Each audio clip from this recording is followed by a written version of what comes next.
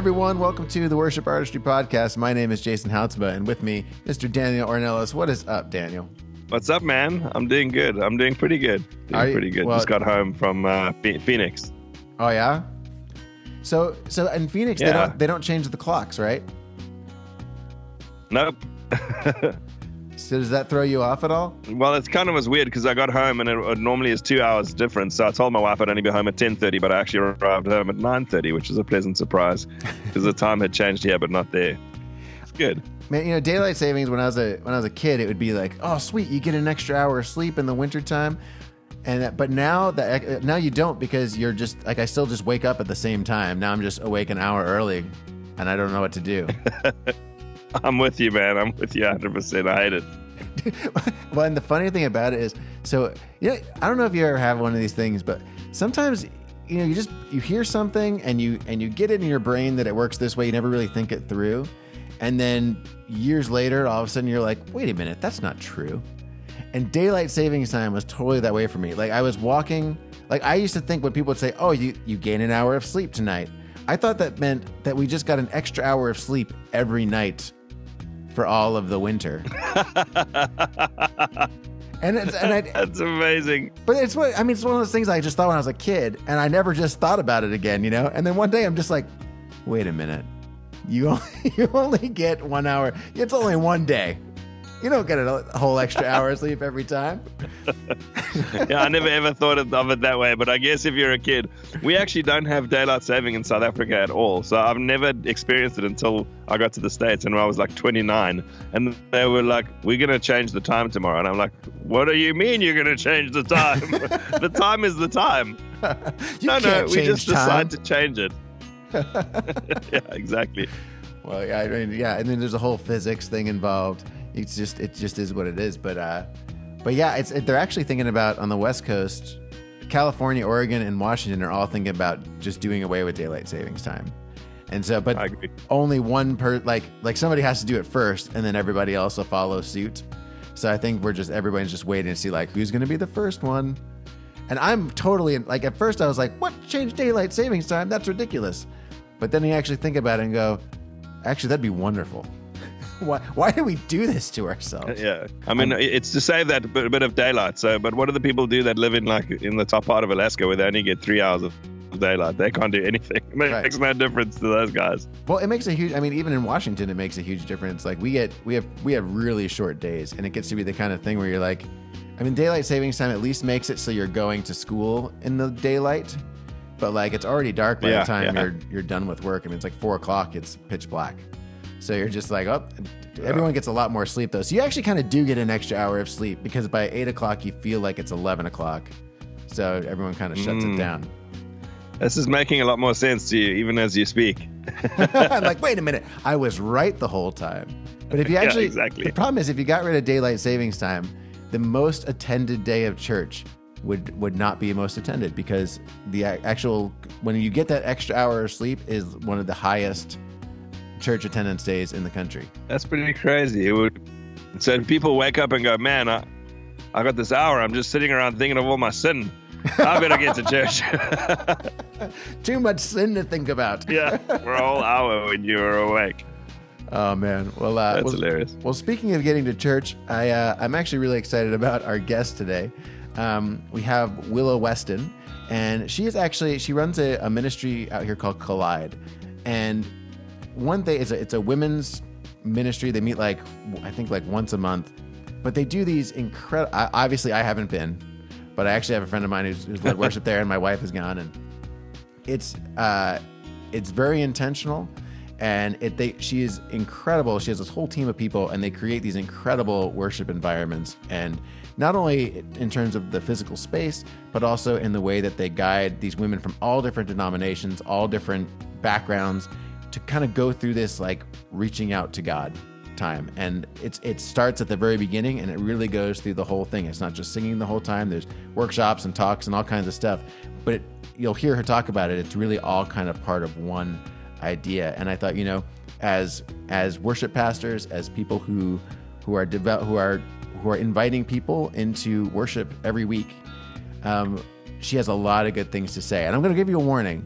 Like one of her things, I mean, she gets intense right away. Like she digs in. Like there's no like, yeah, so first I do a couple songs that nobody's really listening to, and then we do this. I mean, she is like let's get right to it. There's a few times I'm like, wow, Willow, let me just think about that for about 5 minutes, and then we'll edit the interview so it actually flows, because she's just bringing so much like meat into what she's saying. And so it's a phenomenal. I cannot wait. Yeah, it's a phenomenal interview. It was incredibly challenging to me. I hope it's challenging to you. So without further ado, Willow Weston.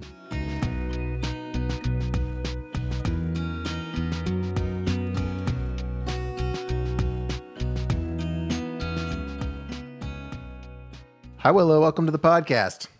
Hey, Jason. Thanks for having me on. This will be fun. Well, I hope so. I hope I don't ruin our friendship. I don't think you will. I always enjoy my time with you. You crack me up and you make me think very deeply. So, that's a lot to ask of me right now. Well, I'm so happy you're able to be here. I couldn't wait to talk to you. We've been talking about doing this for a while, and really, I wanted to talk to you about what you do with Collide, because specifically around worship and pulling people in and engaging them in worship, you have such a unique environment. You have all women, for one.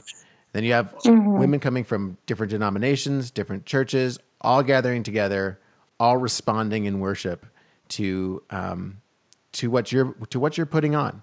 And so I'm just curious about your thoughts about that. So if you were to just, to make it an easy question, how important is it for people to engage in worship at one of your events? Well, to me, when I think about worship at our events, so it's an interesting question and a bigger question. Maybe I'll rewind a little bit to our story, because I think our story started kind of on accident. I wasn't looking to start a ministry or a women's ministry by any means. And it really started out of a place of my own brokenness and me seeking healing for childhood pain that was kind of being re-triggered after I had kids. You know what kids will do to you. And They will ruin your life. Yeah, they'll ruin your life and trigger every wound you've ever had. No. And so out of that, I started mentoring a girl from church, and that turned into a Bible study. And we would look at Jesus colliding with wounded people in the New Testament and what happened as a result of that. And as we were colliding with him, our lives were being changed while we were watching him change other people's lives in the Bible. And out of that came this kind of movement that started where we were challenged with the idea of what does it look like for us to collide with Jesus ourselves, look at him in the New Testament, and then how do we teach this message to other women? And so we thought, let's do an experiment, right? And let's study a passage of scripture where Jesus collides, and then let's invite some ladies to come. And we did that. And at first there was 50 college age kids, then 80. And then it just turned into this thing that's now like, we'll put on a conference for, 1,000 women or whatever. And you're right. They run the gamut from the most conservative to the most liberal, everything in between on the church spectrum. But also we have people who are agnostic, atheists, Buddhists, whatever, and they're coming and they are having collisions with Jesus, and people's lives are being changed. And I won't go into all the other stuff we do besides that. But as far as worship, why I give you that backstory is I think part of setting up an experience where you invite people to come and receive a message and then worship is really a response of the message that they just heard. And I think one of the misconceptions that I experienced a lot, and maybe it's because I didn't grow up in the church and I grew up in a very irreligious home and wanted nothing to do with Christianity. So by the time I met Jesus, I would go into these churches, and it's so interesting because often Christians have this sort of misconception that people immediately want to hear what you have to say. So just give them the Jesus answer and then play some really cool songs. And that's not what we do at Collide. In fact, everything we do, every conference that we put on is actually the overflow of what God did in our hearts, in our own lives. So I'll walk women every single year. We have a team of about 30 women who commit to a year of service, and I walk them through a passage passage of scripture where they see Jesus collide with a wounded person. They allow him to collide with their lives. We don't do any planning for the conference on what worship songs we should play, what prayers we should pray, what sermons we should preach, what speakers we should ask to come. We don't do any of that. We simply study a passage of scripture and let God collide with our own lives. And then a couple weeks later, we gather together, and out of the outflow of what God did in us, we start to dream up how can we create an experience where women will come and hear this message and then want to respond in worship. So I don't know if that answers your question, but we definitely are kind of living in real time as far as how we plan our worship experiences.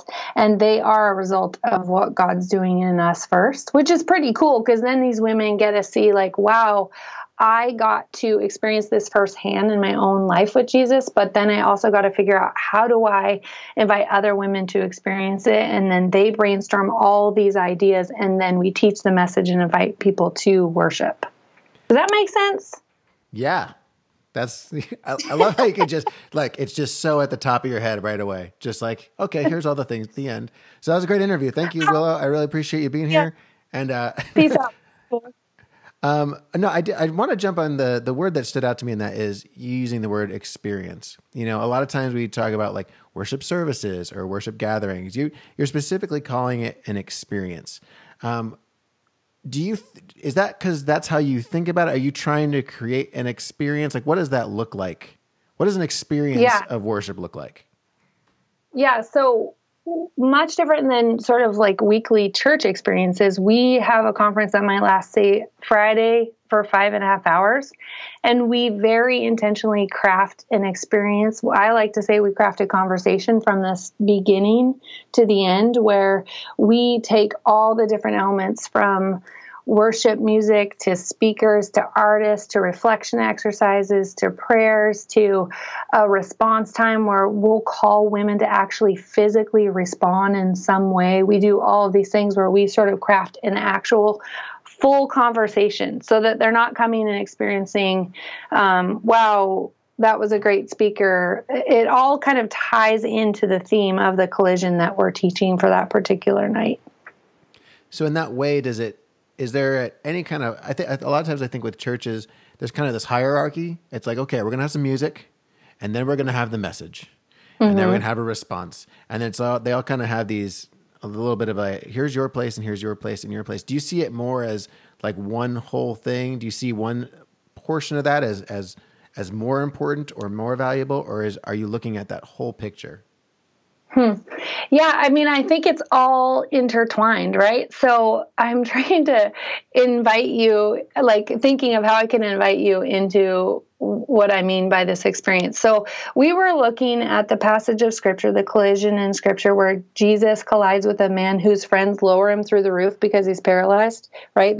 He's on a mat, they carry his mat, they lower him through the roof of the house, and there Jesus is in this house party, and the house is like a sold out concert. No one could get in. So these friends unroof a roof and they lower him down. And we started talking about like, how do we teach this passage of being able to carry each other's burdens? Like scripture says that carrying burdens, when you carry burdens, you're actually fulfilling the law of Christ. And so it's one thing to just get up and be like, yeah, Jesus says you should carry each other's burdens. So carry each other's burdens, guys.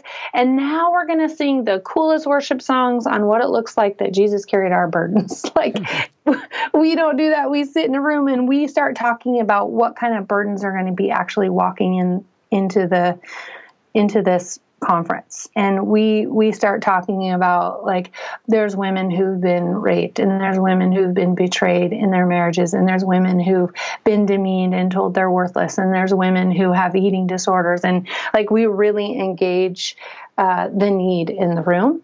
And then we try to figure out, okay, if we want to talk about what does it look like to let people carry those burdens, and what does it look like to carry each other's burdens? Like, how do we actually experience that in the night? So we start brainstorming, and we have this kind of like no holds bar brainstorming experience where we're like, let's just freestorm and think of all these ideas that we can come up with for our worship experience without problem solving and implementing, because that's like a huge problem when you're trying to dream up big ideas. And so you you can say, let's get Justin Bieber, to Collide. And we're not going to say, oh no, he'll always say no. That's on my bucket list, by the way. And Justin so Bieber to Collide is on your bucket list? It is. Isn't that so funny? I have lots of things on my bucket list that are super random. Anyway, so we start brainstorming this. How do we get women to experience burdens? And so we're like, what if every woman, like we gave her like a little mini backpack and we filled it with giant rocks and everyone had about 4 or 5 rocks. And we were like, oh man, when we got to implementation and like problem solving, we're like, we can't afford rocks. Rocks. Do you know, Jason, that rocks are freaking expensive? So we were like, we can't afford rocks. And there's this woman on our team who she's Catholic and she used to have agoraphobia and fear of crowds and like has struggled with insecurity. And she joined our team kind of hesitantly, like, I don't know if I have anything to offer. And here she was in this room and we're brainstorming this. And she called me and she goes, hey, my husband works for the city and I think I can hook you up with rocks. So long story short, we end up in the middle of some sort of rock quarry where this guy's like, take as many rocks as you want. And we were surrounded by like mountains of rocks. And so here we are, these ladies, we have this truck and all these buckets and we're counting hundreds and hundreds of rocks. I think we had 950 people at that and each woman got 4 to 5 rocks. That's a lot of flipping rocks. And so what we did was when people showed up at this experience, before they've even heard the message, they're given a little backpack with 4 or 5 pretty large rocks in their backpack. And then when they come in the beginning of the night, yes, like we have music that invites them into the welcoming love of God.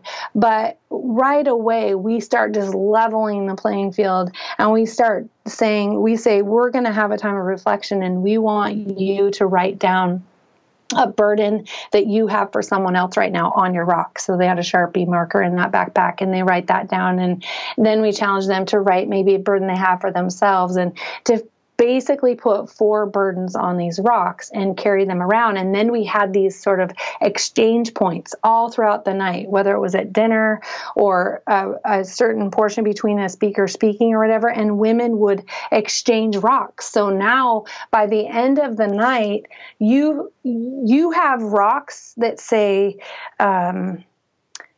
abused. You have rocks that say divorce, incest, fired, friendship betrayal, whatever, and you're holding these rocks and they're someone else's burdens and you don't know whose burdens they are. And at the end of the night, when you're holding someone else's burdens and you're like, I can't do anything about these burdens.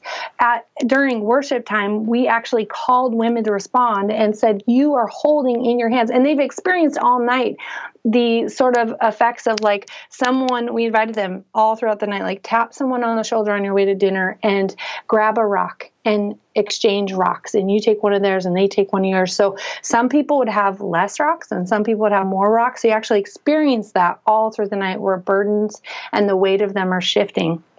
At the end of the night, everyone's left with these burdens.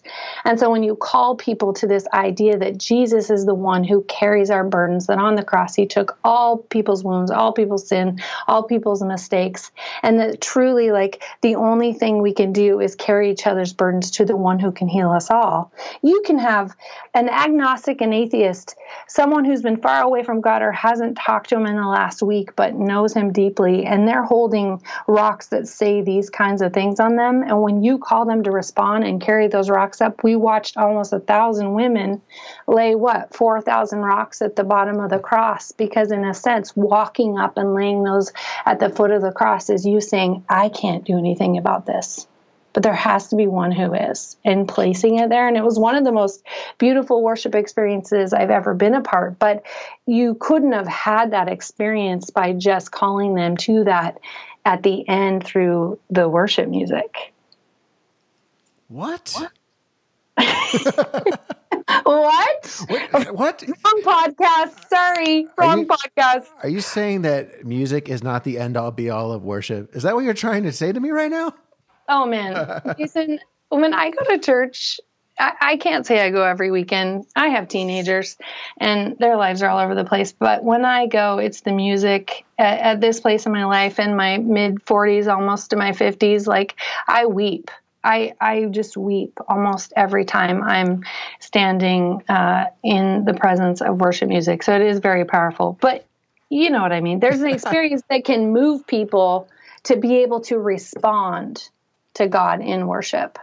Do you find that different people respond more to certain things than others? Like, for example, are there some people that you're like, they are so engaged in this exercise of carrying these rocks, and some people are walking kind of like, yeah, my back hurts because I've been carrying around all these rocks all day. And then you have other people that are like, I'm so into this, like singing all together right now. How amazing. We have all these women in the same room. And then there's other people that are kind of like, yeah, the singing isn't really my deal, but like, I can definitely bring those rocks up there. Like, do you see that kind of difference, or do you see kind of everybody engaging in everything?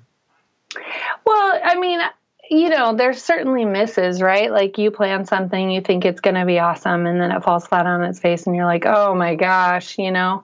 But I think when you level the playing field for people, more people respond. Like when you kind of invite people in worship into something where they act upon something, but you invite people from all the places that they're at. Like we set a table at Collide where anyone can come and collide with Jesus, and we make it clear from the get-go that, you know, there's a lot of differences in the room, but there's a lot of commonalities, and a lot of our commonality is that we're hurting, we're broken, we're scared, we're lonely, we've been disappointed by other people. We're in need, or we're hoping for something more. We have big dreams. We want to have a purpose life. Like if you can kind of level the playing field, that it's not really about where you're at with God as much as that you have this pain and you have these desires. When you call them to act upon something, as long as you're calling all the people in the room, you're going to get a higher level of response. Mm-hmm. Well, and it seems like it would be such a luxury as well to have that amount of dedicated time, right? Like my wife and I just went on this little retreat that we led with a few couples, and we were out at Friday Harbor. And, I was out there and I was just thinking, like, I cannot imagine doing this, like, because it was supposed to be like, hey, here's a thing that you can do for your small group in 7 weeks. Mm-hmm. And I was just like, I can't imagine walking through this material in a small group, like on a weekly basis. Like, this is something that to really get the most out of it is to dive in and create the space and create some sort of expectation and actually be willing to engage in that. Mm-hmm. How do you invite people into that? Because the thing that I think about in that scenario is like people come to Collide and they're expecting something, and they're also being invited by either you or a friend or whatever. Like, how does invitation and expectation kind of melt into that experience? Well, before I answer that, Jason, can I go back to what you just shared about you and Allie going away on this retreat, and like how you kind of can't imagine the luxury of, we have this 5.5 hour window, right? And I know a lot of your listeners have an 1.5 hour window, right? If they're a worship pastor at a church, or I mean, I've been to some churches that go for about 5 hours, but oh yeah, so have I. That's a lot. I wonder though if and I hear you that it's a luxury to have that long, but I wonder if we're really intentional about the worship and response experience, can we create that, say, like a lot of churches have series, right? A series lasts for 6 weeks. Like, can we build up to something where we call people to respond on the 6th week? Like, I think that's possible. Mm-hmm. But I think it takes intentionality. I mean, I experience a lot of worship experiences at churches where people are very like, we picked the coolest song. We had our pastor do a sermon. He doesn't go over this amount of time. We had the opening announcements. It's just very like, okay, we do this thing. It's this formula, but are we being intentional about what we're calling people to? I was in a church service. I hate to open up a can of worms here with a polarizing topic. I'm not trying to be polarizing when I talk about it, but I was in a church service in the last couple of years, and the pastor was a male who was speaking on abortion. And he actually pretty vulnerably shared one of his own personal experiences, which I honored his courage. But at the end of the time, when it ended, there was a song and a prayer for God to be with us that day or whatever, and then it was over. And this woman who I'd invited, a single mom with a kid who's been, pretty sick a lot of her life, she stood up crying and turned around and looked at me because I was sitting behind her, and she said she would have been 18. And she was referring to 18 years ago, she got an abortion. Here she is. She heard this message, and, then it led into some worship music and a prayer, but she's left there with, now, what do I do with this pain? And I think that our job, if we're going to be leading people through a message about God and how he engages and interacts with our life, and then we're going to call them to worship, it is our responsibility to recognize what's walking in and sitting in those chairs, and what do we do with all the pain and the confusion and the mess, and how are we inviting people to deal with it? Because otherwise, we just open up a can in our life and said, this pastor's pointing out that it's wrong and don't do it, but what's she supposed to do with the fact that 18 years ago she did? Mm-hmm. So I think there has to be an intentionality around what we're calling people to in worship. Mm-hmm. It's kind of heavy there, Willow. I know you can cut that out. No, I'm not. No, not at all. I'll cut out what I'm saying now. Well, my point is that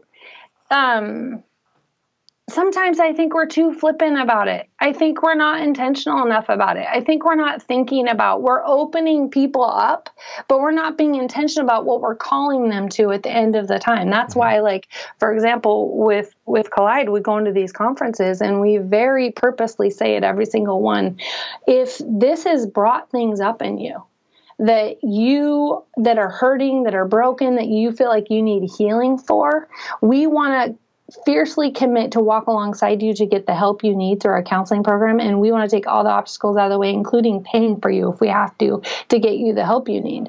But a lot of times in church, we'll give these messages and then we'll lead people through a time of worship, but they're left with, well, now what do I do? And I think we have to start talking about, what are we asking of people? How are we asking them to respond when we're leading them to this place? Are we just leaving them sitting there feeling guilty or miserable or sad or broken? Does that make sense? Oh yeah, absolutely. And I like, when I think about it, I think when I think about luxury, we're talking about luxury of having this long time. There's also a luxury about if you have a community in your church that you're a part of, right? That you're engaged with.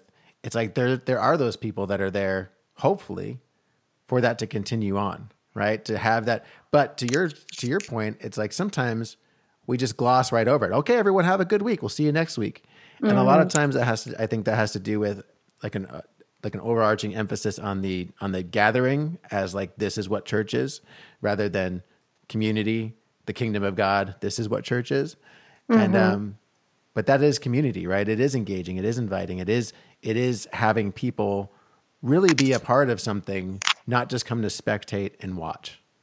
Yeah, I was speaking at a retreat a couple weeks ago, and oftentimes, because I do this thing, I'll show up and they ask for this amount of talks on this topic, and you can do that.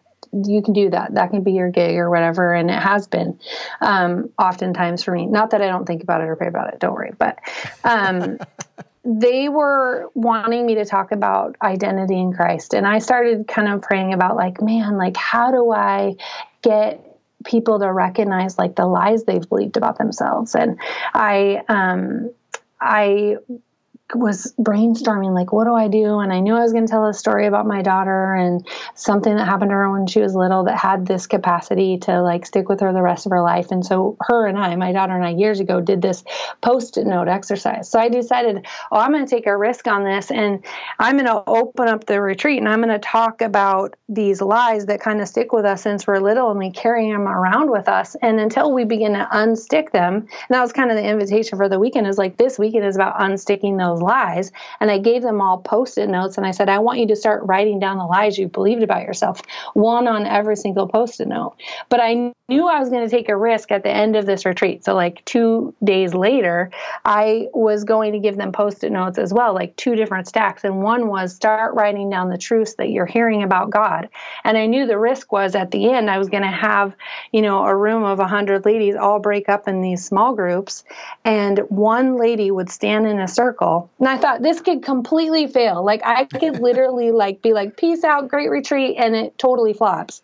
But I have to tell you, speaking of community and the beauty of community and what can happen when you call people to respond in worship, and then what happens when the community is doing it together was great. Like I couldn't have planned this. Like I was afraid to do it because I've never done it in a group before, and I thought this could fail. But I had them break up in these groups, and each woman would stand in the middle of the circle with her lies all over her body. And then the rest of the group would come around her, and they came around her and they would minister to her and take off those lies and tell her those are lies. And different groups did different stuff. Some people ripped them off. I remember seeing one group where there was this 40-year-old woman that looked at this 70-year-old woman, and she pulled off a Post-it note and she read out loud and she said, "You deserve to be abused? No, you don't. That is a lie from the pit." And she tore it up and stomped on it. And they started putting truths all over this lady. You are a child of God. You matter. You're valued. You're worthy. And this 70-year-old woman is just weeping. And this was a room full of this happening. And I thought, there is no better way for me to leave speaking at a retreat than seeing these women in this community. They're caring for each other's wounds. They're speaking truth over each other's lives. They're ministering to each other, right? It was super cool and really had nothing to do with me. And they can go back in their community and continue to do that for each other all the time when lies sneak into their lives. Jeez, Willow, that's vulnerable. There's a lot of vulnerability there. Yeah, don't call me and ask me to speak at your retreat if you don't want that. Okay, but definitely remember, not. That's an experience over a couple days worth of time. But I think we can create experiences for people. So let's put that in a 6-week series at your church where you walk people through an experience. So by week 6, not only have they identified lies that they've begun to believe and why they began to believe them, but they've also heard truth. So by the time you get them to an experience in worship, you can call them to something and they will do vulnerable things because you've gotten their heart ready for it. Do you think that there's, Collide is a women's ministry. Do you think that there is what do you think are the advantages to having that be all women in that room versus having your average church service where you have men and women, and most of the time, right or wrong, it's often led by mostly men? Yeah. That's a funny story because we get emails and stuff. People are like, when are you going to start Brolide? So it's like the husband's like, wow, this is working out. Maybe I should. Wait, I have to do what? Totally. One guy emailed me and he's like, it'd be super cool if on April Fool's, it was April Fool's that day, he goes, create an event called Brolide and invite people to it. And then when they get to the page to buy their tickets, you're like, psych, like April Fool's. So I thought that was hilarious. So we actually did it and people got upset because they thought it was real. What are the advantages? You should have asked me. I would have told you that was a terrible idea. Well, if you're looking for a new gig, Brolide's up. You can have it. I don't want to gender stereotype. I know that's not what you're asking me to do, but I think having a room full of women, they have commonalities and common experiences. Right? I just came across a CNN article where 1 in 16 women have their first sexual experience was rape. That's a CNN news article. And why that matters is that means that in your church pews and in the conferences that I put on, probably one person out of a row of 16, that's their story. And that's just one area of brokenness. So we in a room have experiences that are different than what you, Jason, with other men would have. That's just true. But I also don't think that brokenness isn't something men resonate with. I just think it's all about how you invite them to recognize it. I was speaking at a church last spring, and a pastor contacted me from the church and asked me what he could pray for. And I was talking about the passage where Jesus talks about fear and anxiety. And he says, do not worry. And he talks about, look at the birds, look at the lilies. And Jesus does this crazy thing in that passage where he takes anxiety all the way back to a sense of value. And so I knew that I was going to go into this church, men and women, and I was going to call them to recognize where their value was stolen, when it was stolen, who it was stolen by, and invite them to allow Jesus at the end to give them back their value. But I knew the message was going to go heavy. And I kind of had this fear, like, men are just going to want me to come in and be like, okay, it's a week on anxiety. Some chick's coming in here. They're used to only male voices. I'm going to come in and get all like, God loves you. You're valued. I was thinking that's not what they want to hear, right? They just want me to tell them like deep breathe and go on a vacation in Hawaii for a week or something. So I told this pastor, like, please pray for men, pray that they respond. And I have to say that I went in and I think they have 3 services or whatever. So I preached their 3 sermons at this like mega church. And I had more men coming up to me weeping, crying. Like, one guy came up to me and said, I wasn't planning on going to church this weekend. I don't go to church. And I was driving in my truck in the county. And he said he just felt this nudge that he should show up at a church. And he was weeping because he's so broken in his life and he lost his value years ago. And he's in a breakup currently. And he went and bought our Women's Collide Bible studies that we published. And I was dying because I went over to the, book table where they were selling his Bible studies. And I'm like, did you tell this guy that these are women's Bible studies? And they're like, no, we didn't even think to tell him that. So we had all these men responding and buying women's Bible studies for themselves and like really are broken. And I think if I could say anything about that topic, I think that we're untapping the brokenness in men's lives because we're afraid that they're going to act too machismo for it. And I think that that's not true. I think they want healing. I think they're struggling. I think that they're feeling like there's really high expectations and they're not meeting them. I think that they've been told they don't have what it takes to be the person that they wanted to be. I think there's a lot of brokenness in men, but we aren't being courageous enough and intentional enough about how do we enter into their brokenness in a way that will make them want to say yes to God's healing. Do you have any messages that are just like, hey, here's 3 ways to have a better week? No, I will leave that up to people who are better than that than I am. Hey, I have one life. I gotta be a messenger about the things that I feel like really matter. So that's what I'm doing. Well, knowing you and knowing what you do, it's awesome to see you live into this calling and be so obedient. And the events, these worship experiences that you put on, and your heart behind them are famous in the area, and I hope they become famous worldwide. I keep being like, you need to tape these things. You got to put them on the internet. You got to do your TED Talks. Willow, get a podcast going, which you finally did. So I did. You are highly responsible for me having a podcast. Thank you for making me more busy. The best part was that my mom was actually listening to it and was just like, oh man, I just love this podcast. I'm like, that was my idea. See? You didn't know you were going to impact your mom's life. There you go. Invite her to come to Jesus. That's awesome. Hopefully for the better. I'm sure I've done plenty of damage. Well, all sons do a little damage, but we love our boys. Awesome. Well, Willow, I feel like I could talk to you about this forever.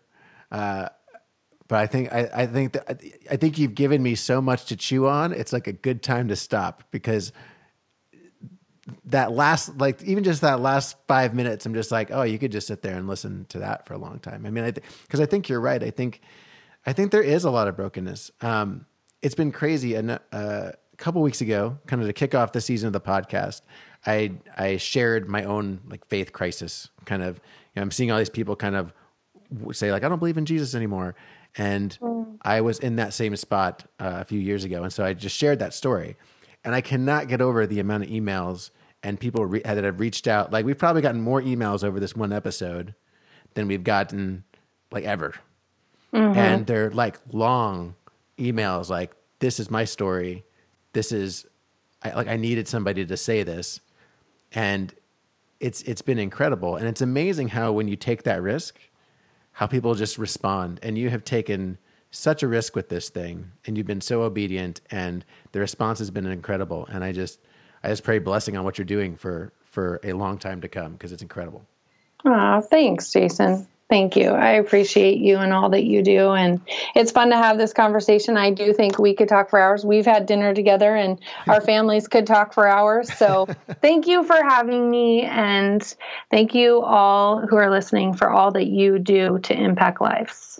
So what about you, Daniel? Have you ever been in a gathering where you feel like you've been led to a certain place and then you kind of just get left? Absolutely, man. It's actually one of the things that I find quite difficult with being in a church that has multiple services, because there's like another whole herd of people that are waiting to come in the doors and start over again. It's like it's that middle service, or where you just feel like something's really sweet's happening, and then you go, well, that's that, and you just have to wrap up where you're at. And I feel like that's a bummer sometimes. I've also, though, on the other side of it, been in services where I feel like everything's already happened, and then the person on stage believes that there's another 3 hours to be happening, and they'll just keep going and going.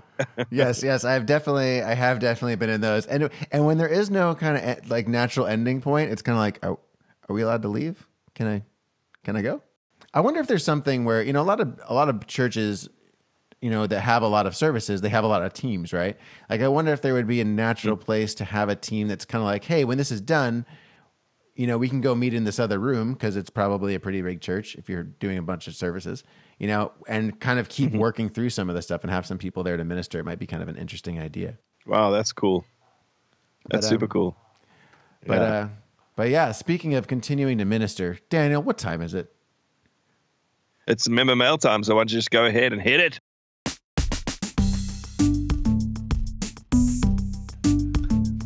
Perfect. I was so prepared for that one. I was actually shamed because someone I met this week said to me, "Hey, Daniel, member mail." And I was like, "Oh, he shamed me." So now I prepared myself. I woke up extra early. I had a quiet time just about member mail. And I went, member mail, hit it over in my head 25 times. Way to go, man. Way to go. Okay. So hit it. So today's member mail comes to us from Anonymous. They actually wish to remain anonymous, and we respect that. But I think it's a great question. They say, "I really appreciate your podcast. Thanks for all the time you invest. I have a question for you.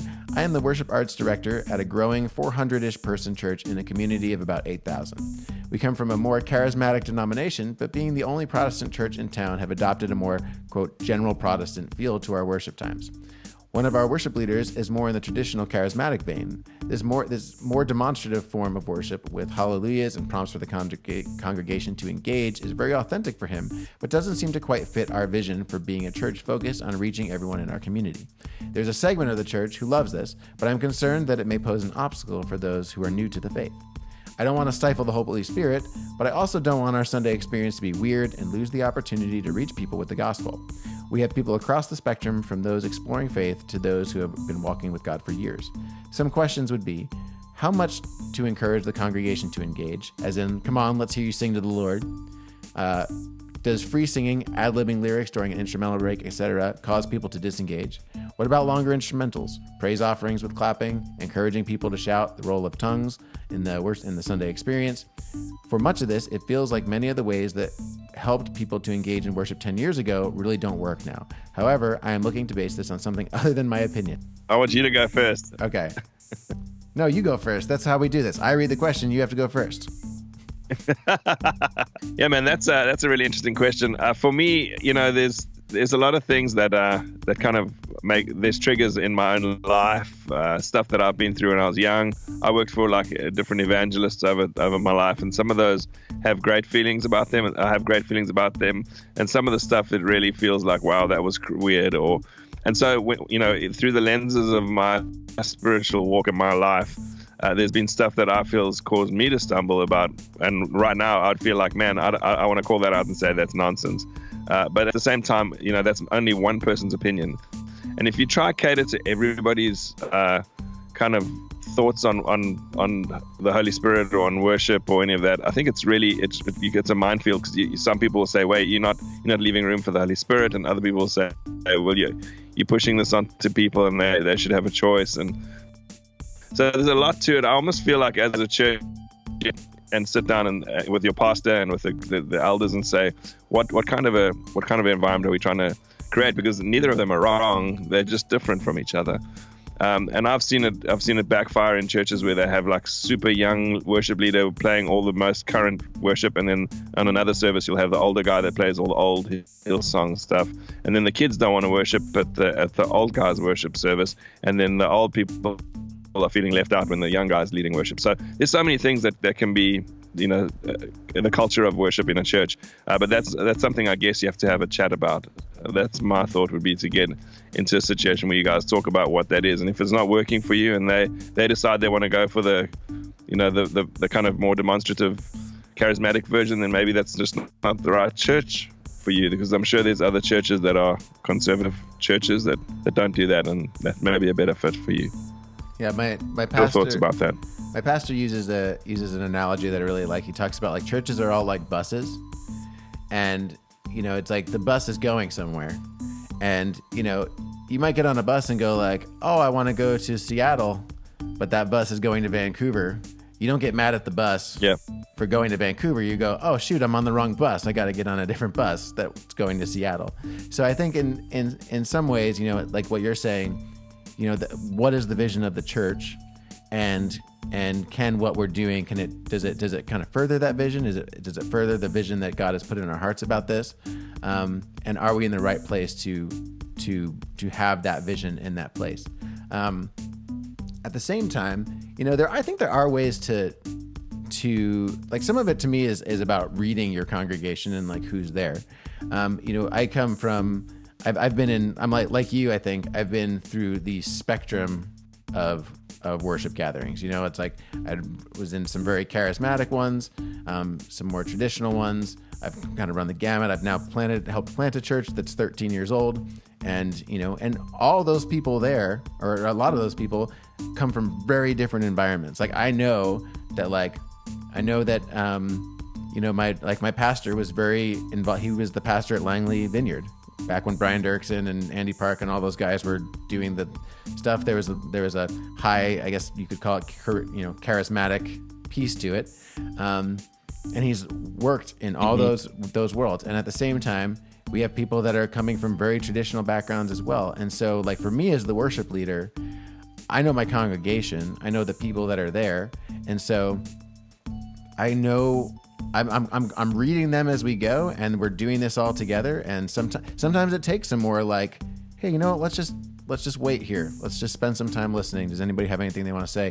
Other times it's just kind of like, hey, we're all going to respond in this song together. So there's a lot of things. One thing I struggle with, and this is just my own personal thing, but I've heard a lot of people talk about it. It's difficult when a worship leader tries to get you to respond in a way that they want you to respond. When there's the like, come on, give a shout, or let's all do this, or everyone do this. Like I think sometimes there's a place for that. Like there's times when I've been like, okay, so for this song, I almost go in like choir director mode, and I'm like, this side of the church is going to sing this, and this one's going to sing this, and it's going to come together, and it's going to be beautiful. Like this choir, it's this really engaging thing. Everyone's enjoying it, and like I get a lot of great feedback, and it's a way to get everybody engaged. But just like yelling at people to do things, I feel like it always comes across to me as like, don't tell me, don't try and manipulate me. Like I'm here to engage in worship. I'm here to engage with God. I'm not here to make you feel like you did a great job. So I think absolutely. So I think that's kind of one of those things to think about. But things like, hey, if you want to do some free singing or whatever, like that's, to me, like I don't think that's so out of bounds that it's going to make, just totally turn people off. But I think it's really about kind of reading the room and knowing who's there and seeing if people are going with you. Because if you're trying to do one thing and your congregation is not going with you, like you need to rethink about how how that's going to work. So, a lot to unpack there. I wouldn't say one thing I would point out, like, I wouldn't say like, oh, this helped people engage 10 years ago and it doesn't anymore. I wouldn't throw that in there because I think it's more, we've had 2,000 years of church history that we still do some of the things that they were doing in the very beginning, So I don't think there's necessarily a popularity piece to it, or like that worked and now it doesn't. But I think if we just we know our church and we know our people, I think it'll just help us to lead from a strong place. Absolutely, Jason, man. I feel like that's 100% right. The reality is that God is bigger than some of the things that we might look at and think they're mistakes. So if you feel like people are not going to be able to meet Jesus because of X or Y, I don't think that's true. I think God. You got to realize how hungry people are to know Him and how big God is.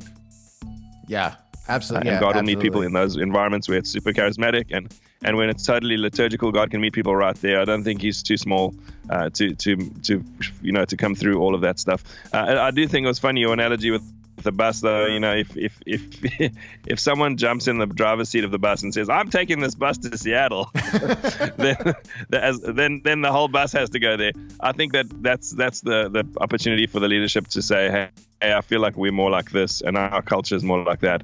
So being intentional about your own church culture, I think, will help that from happening. But there's nothing wrong with either Vancouver or Seattle. Both beautiful places. Yes, they are. They are both very beautiful places. Nice and green. Really dark right now, thanks to daylight savings time. Thanks a lot. Way to bring it back. Well, hey, if you have a question, they don't all have to be that deep. That was kind of a pretty meaty question. You can do that. You can just write us and tell us what you think about Worship Artistry. There's all kinds of things you can do for member mail. We love to hear it. You can hit us up, support@worshipartistry.com. If you want to actually learn how to play the songs that you lead at church and do them in a 5-piece arrangement and really learn kind of all the different pieces with guitars, bass, keys, drums, and soon to be vocals. I can't wait. Go check out Worship Artistry. You can get a 21-day free trial. Try it all out, and hopefully in those 20 days you realize you just can't live without us because we were so great. Finally, if you can't do that, but you still love the podcast and you just want to support us, please give us a great review on iTunes or wherever you get your podcasts. It's super helpful, helps us kind of stay in the ratings and yada yada, all that fun stuff, and other people get to hear from us. Daniel, it was great to talk to you, man. I can't wait to talk to you next week. You too, man. Have a good week.